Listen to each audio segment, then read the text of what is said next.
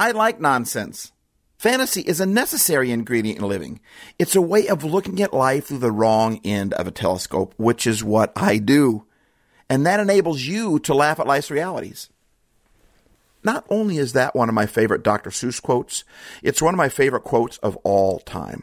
If you've ever spent much time with me, know me, or heard me speak, you can probably see why I like that quote so much, because it's not only what Dr. Seuss does, it's what I do too. We would like to thank Mike McClintock, who not only brought us this episode, but brought us Dr. Seuss as well. Did you know that Dr. Seuss was this close to becoming a dry cleaner? I'm going to show you how to operate in a spirit. This is Happy Life Studios. This message is for you. This message is for you. This message is singular to you. It's not for anybody else. It's not hard to get. It's not hard to get. It's not hard to understand. Hey,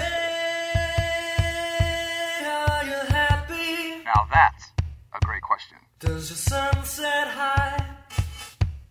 Does your sun set high? Welcome to Happy Life Studios. Hey, are you happy? If you're not, then why? If you're not, then why? We're here to help your life be happier. Am I the only one who's ever wondered why Dr. Seuss was so shy around the camera when his books were so full of so many wild, loud, colorful, extravagant characters? It just doesn't make sense to me. I mean, Dr. Seuss was bold, and yet when it came to the camera, he was very shy. He was considered a recluse by many people. But did you know why? Because there is a reason. It's sad, but yet it's a legitimate reason. You know what I say? I say we blame the President of the United States. Because that's what we seem to do. I mean, it's always the president's fault, right? Unless, of course, you know, if the person that's in office is the person that you voted for or belongs to the party that you support, then we get mad at when people do that. But if it's the other person in office, boy, I'll tell you what. I mean, seriously, whether it's Bush or Obama, Clinton or Trump, does it get us anywhere to blame them? I say we should spend more words supporting our leadership, whether it's local, national, or even universal. I don't agree with everything any of our presidents have done since I've been alive, but I still do my best to support them. Support doesn't necessarily mean you agree. My wife doesn't agree with everything I do or try to do, which is probably good. She's smart, right? But I'm so glad that she still supports me, even though she doesn't necessarily agree with some of my opinions or thought processes or where we'd even like to go to eat. But she still supports me. That means even more to me. When she supports me, when she doesn't agree with me or my opinion, it just values me even more. And it makes me rise up to become a better husband, a better human, a better leader. Anyway, that's a whole nother podcast episode. By the way, if you have any ideas or thoughts about things that we have said on the podcast, or would like any topics you would like for us to try and tackle, comments you'd like to leave, just send me an email at yostevo@happylife.studio.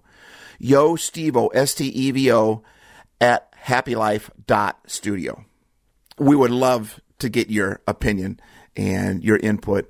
And we want to do podcasts on topics that you're interested in. We're in this thing together. Anyways, this time, this actually was a president's fault.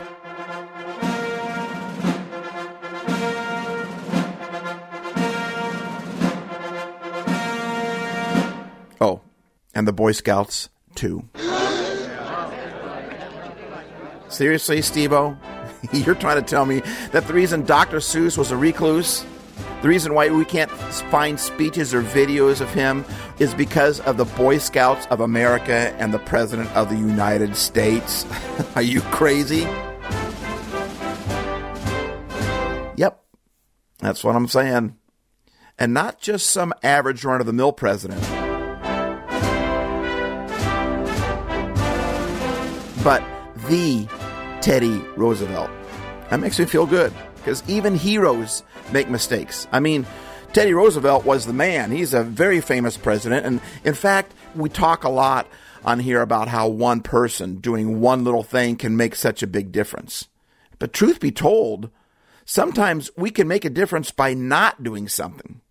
Some people can make a difference simply by shutting their mouths, by stepping away from their keyboards or their phones when they are angry, which is exactly what Teddy Roosevelt should have done with Dr. Seuss. And in the same way that Teddy should have said nothing, Dr. Seuss's Boy Scout commander should have done the opposite. It was actually his silence that hit Dr. Seuss so hard. In fact, I believe that even with Teddy Roosevelt's poor choice and his bungling effort that he did to affect Dr. Seuss, or actually Theodore Geisel at that point, in such a negative way, but I think that would have all been reversed and even gone in the positive direction had the Boy Scout commander actually said something. We'll talk more about that in a minute. But first, I'm trying to imagine what our world would be like without the writings of Dr. Seuss. I mean, first of all, I think about all the memories of reading his books when I was just a kid. Man. And then I start thinking about all the memories I have of reading them to my own kids, which was even, I think, greater than when I read the books when I was a kid. But imagine something else with me. Imagine what our world would be like if we had more than just Dr. Seuss's books. If we were able to dive into more of Dr. Seuss. If we actually heard him speak at our graduations instead of being quoted at them. I mean, imagine TED Talks with a Dr. Seuss in them. I mean, there would be so many talks out there about that. I mean, I'm not complaining. I mean, his books are so wonderful and what they've done, and they've made a difference in so many people's lives. He's internationally known. So I'm very grateful for that. But there's also a part of me that I would love to hear him talk. Imagine if we could hear his voice, feel his heart, get into his head. I mean, look at our world with just having his writings. Imagine if we could have even more of the doctor. So what am I talking about Mike McClintock and Teddy Roosevelt and the Boy Scouts of America? Let's get to Dr. Seuss's story, because it's a good one. Dr. Seuss, Theodore Seuss Geisel, was a grandchild of immigrants from Germany, which was very difficult around the time that Dr. Seuss was growing up because they were in the midst of World War I. And Teddy Roosevelt wasn't really big on Germany, so it wasn't easy for an immigrant child from Germany to grow up in America at that time.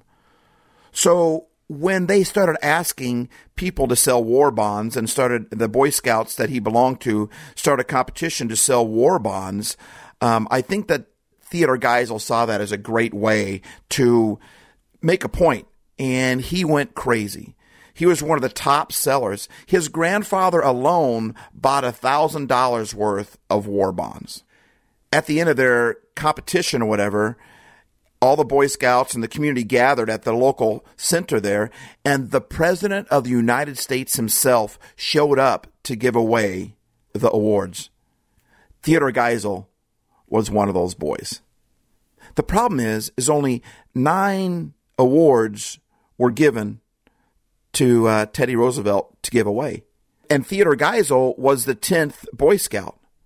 So when Theodore Geisel steps up on the stage and Teddy Roosevelt doesn't have a reward to give him, Teddy Roosevelt had this saying, "Speak softly and carry a big stick." And that's a great quote. However, I'm not sure Teddy Roosevelt knew how to speak softly. I mean, he always spoke loudly. He was always making a statement, and he was always doing it pretty boldly and gruffly. So when Theodore Geisel steps up on the stage and Teddy Roosevelt has no award to give him, I don't know if Theodore Roosevelt was embarrassed or if he was just being Teddy Roosevelt, but he should have thought more before he did this, because boldly and gruffly and loudly, he looks down at Theodore Geisel and says to him, "What's this boy doing up here?" I mean, can you imagine, first of all, the intimidation factor to be in a room with the President of the United States, and then to have him give you an award, what that would do? I mean, that was the point, right? I thought it was a brilliant idea to give these awards out to these boys that have sold so much for war bonds to help support the war. And Theodore Roosevelt, he was no teddy bear. I mean, he was big in presence, and he was bold in presence, and he could be very intimidating. And so when a kid walks up there and he's expecting to be rewarded, and instead he gets this booming chastisement, what's he doing up here? And I don't think that Teddy Roosevelt was trying to degrade Theodore Geisel, but nonetheless, that happened. And sometimes it isn't what we say, it's how we say it. But worse than that, his Boy Scout commander did the opposite. His Boy Scout commander was on the stage with Theodore Geisel when Teddy Roosevelt said, "What's this boy doing up here?" And you know what the Boy Scout commander did? I don't know if he was embarrassed or what, but he just ushered him off to like, hurry, let's get off the stage real quick, because it was probably embarrassing for him. So, number one, you have a guy saying something in a manner that he shouldn't have said it to this kid. And secondly, you have somebody doing the opposite who didn't say something they should have. I personally believe that if that Boy Scout commander would have stood up for Theodore Geisel, if he would have said, "Oh, I'm sorry, he sold this many bonds himself. He's one of the recipients," I think at that point, Teddy Roosevelt probably would have said, "Oh, son, we'll make sure we get you an award then." And I think that would have actually been even greater than if he would just give him an award in the first place. I think his Boy Scout commander standing up for him and saying he's up here because he deserves this would have turned Teddy Roosevelt around in his mentality, right? And I think the president would have said, "Well, I'm sorry, son. We'll make sure we get you that." If that would have happened, I think we not only would have read Dr. Seuss's books later on in life, I think we would have heard Dr. Seuss as well. I think the opposite would have happened. I think instead of becoming a recluse, I think he would have became a speaker that traveled on and spoke everywhere. I think he would have been quite a bit different in his personality. And that concerns me a little bit, because I think about all the times that I have said something I shouldn't have said, or I said it in a way I shouldn't have said. I was stressed out. I was in a hurry. I was angry. I remember at one point in my life where I felt like I was yelling at my kids every day. I was always being negative to them. And every night, man, I would feel guilty and convicted, I should say. And I would walk upstairs and I would tell the boys, "Man, Daddy is sorry." I'd sit on the side of their bed and I'd take a few moments, and oftentimes with tears in my eyes, and I would just say, "Would you please forgive me, Daddy? I'm sorry. I'm stressed out, and I know that's not an excuse, but please forgive me." And I remember one night I had this long discussion in my head. I'm not going to go up there. I'm not going to say I'm sorry to them.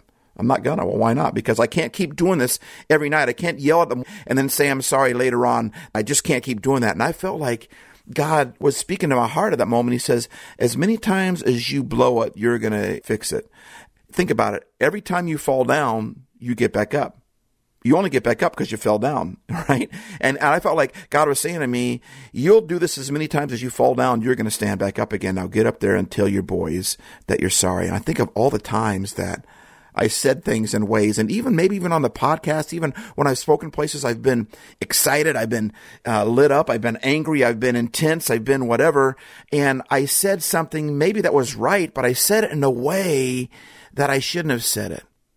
And I also think about all the times that someone was making fun of someone and I just joined in along with it. I didn't make fun with that person, but I stayed there and nodded my head, or I might have laughed with them. And I didn't stand up and say, "Hey, I kind of like that guy."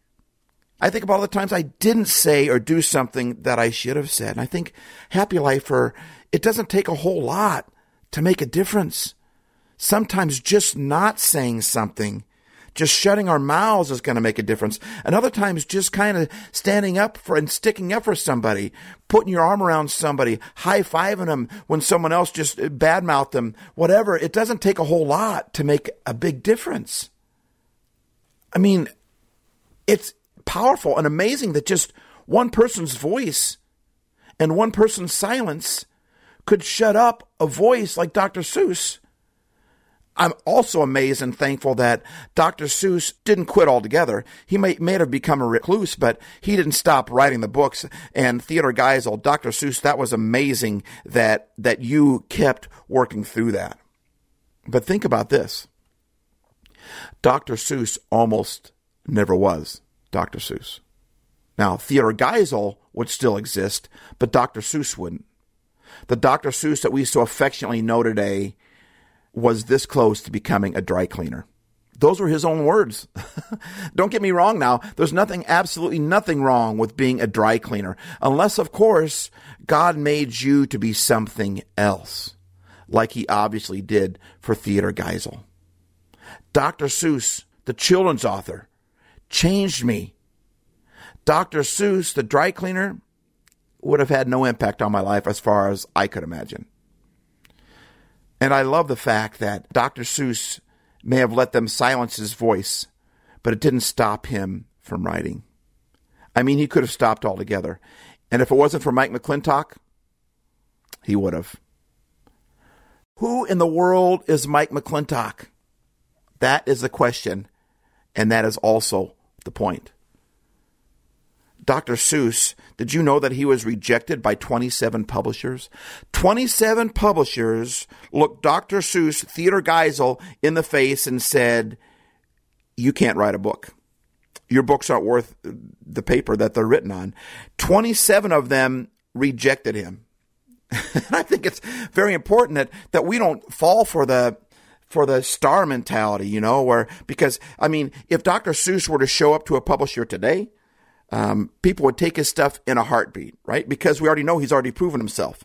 Sometimes we fall for the wow factor, like how many likes does a person have? How many views did that video get before I'm going to watch it, before I'm going to comment on that quote? I don't take the quote on its own. I wait to see how many people have given it attention, how famous that person is. The Bible is very clear that you don't treat people that are famous different than you treat people that aren't famous. And truth is, we're all famous.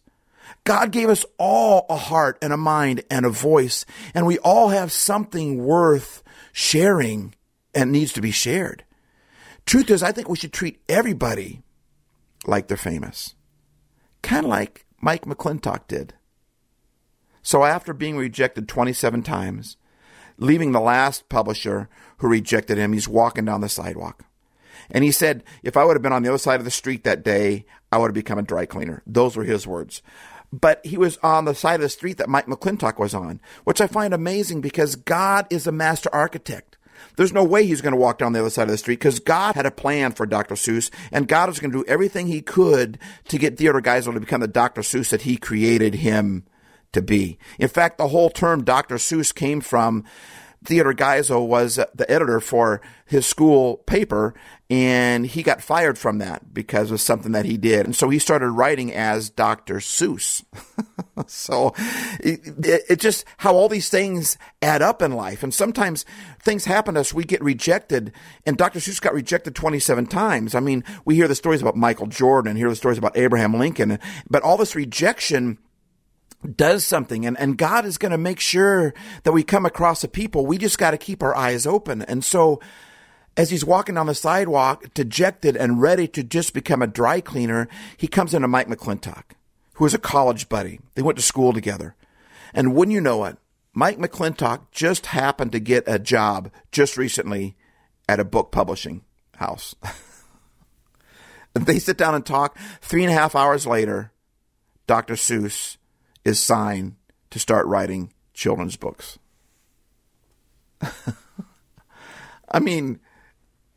Because of one person who said something they shouldn't have in a way they shouldn't have, that affected Dr. Seuss in a huge way. And you have one person who didn't say something, who didn't stick up for him, who was in his life. And I want to be that person that sticks up for people. I want to be the person that when I say something I shouldn't say, I say I'm sorry. I want to stick up for people. That's who I want to be. And because of this one person's voice and one person's silence changed Dr. Seuss, but another person's voice also changed him back.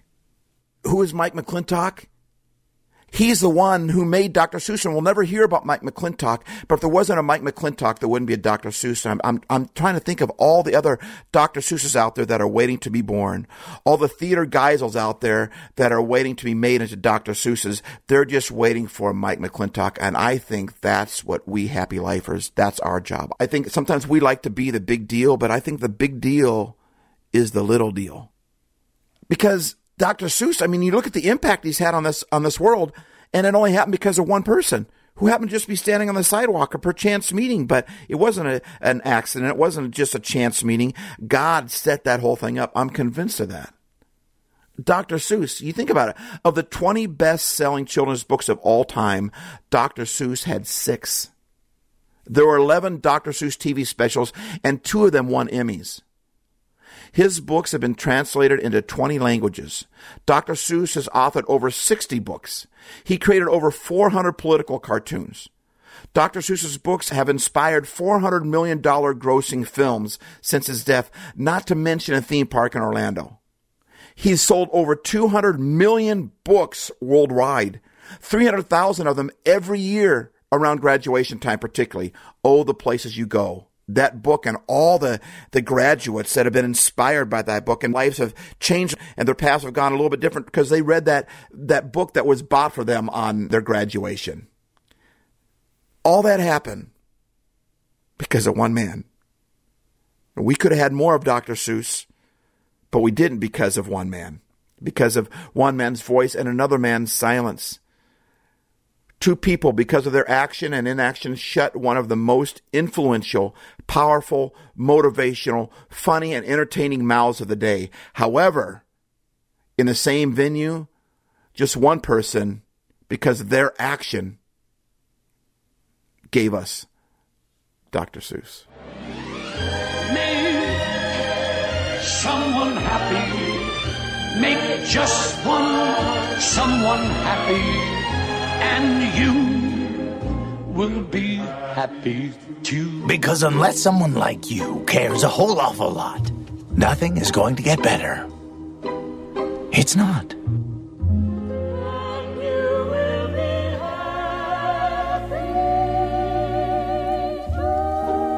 I hope that helped. Thanks for listening. Steve Ace.